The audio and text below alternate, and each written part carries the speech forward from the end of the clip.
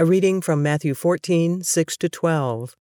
On Herod's birthday, the daughter of Herodias danced for the guests and pleased Herod so much that he promised with an oath to give her whatever she asked. Prompted by her mother, she said, "Give me here on a platter the head of John the Baptist."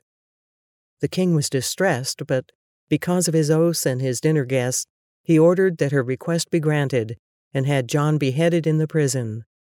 His head was brought in on a platter and given to the girl, who carried it to her mother.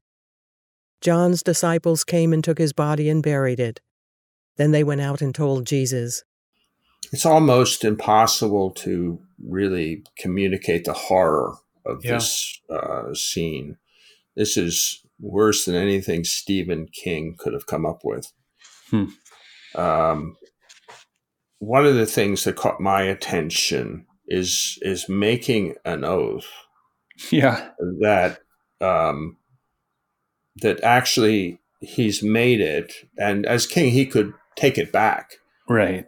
But he was not confident in his own powers or whatever from doing that, and so he has to proceed with what he has said to the daughter of Herodias. I will do anything up to half of my kingdom. It was strange. He had to be drunk. Right. All of all of this corruption is kind of caught him in a trap.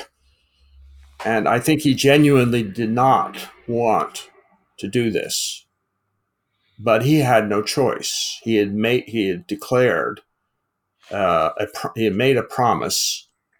And now with all these people here, all they were all drinking, reveling, and then something horribly serious comes right before him, which is, I need to do this because I said I would give her up to half the empire. And she asked, of course, for the head of John the Baptist. I'm sitting here, I'm picturing all of our listeners out there, just having heard this story about this beheading and serving it to him on a silver platter and all this stuff. And I'm trying to think, what could possibly be the takeaway?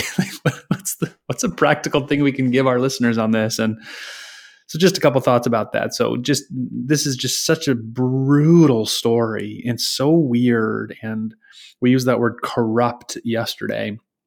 And I guess the first observation is just how messed up this world is, how corrupt this world is, how twisted and upside down this world is. If left to our own devices, this is how humans behave. It's not good.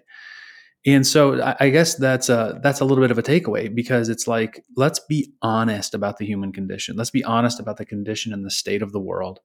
Because when we are, we realize all the more why Jesus had to come in the first place. He didn't arrive on earth to give us merit badges for how great we are.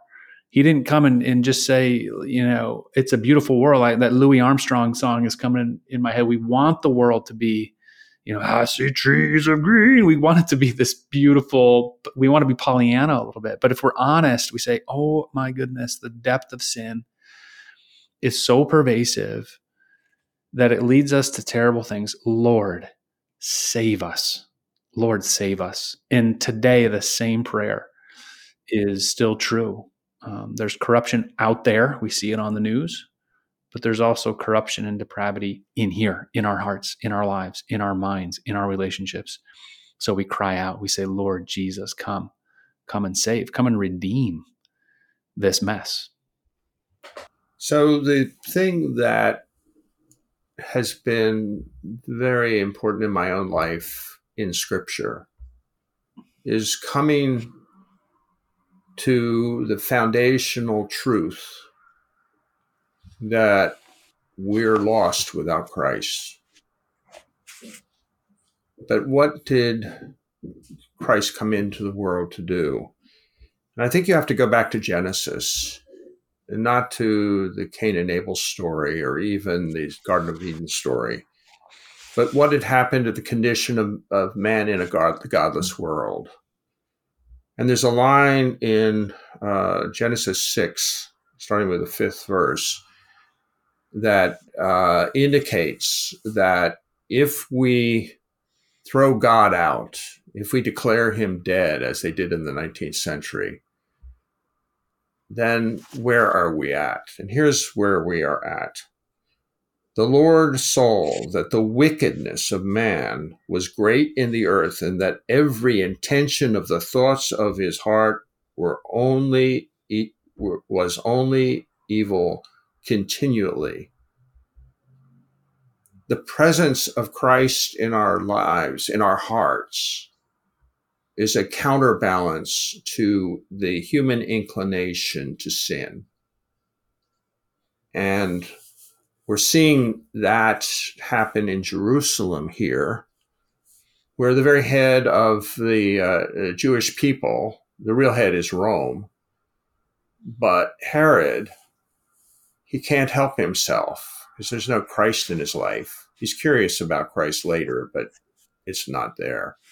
And so when a horrendous and evil thing is presented to him, he accedes to it. Even though he's the king, he could have said, no, well, not that, darling daughter of Herodias. No, he can't stop himself. And so the lines that I just read from Genesis 6 is something that we should take very seriously. And we know what the cure is to give our hearts over to Jesus Christ.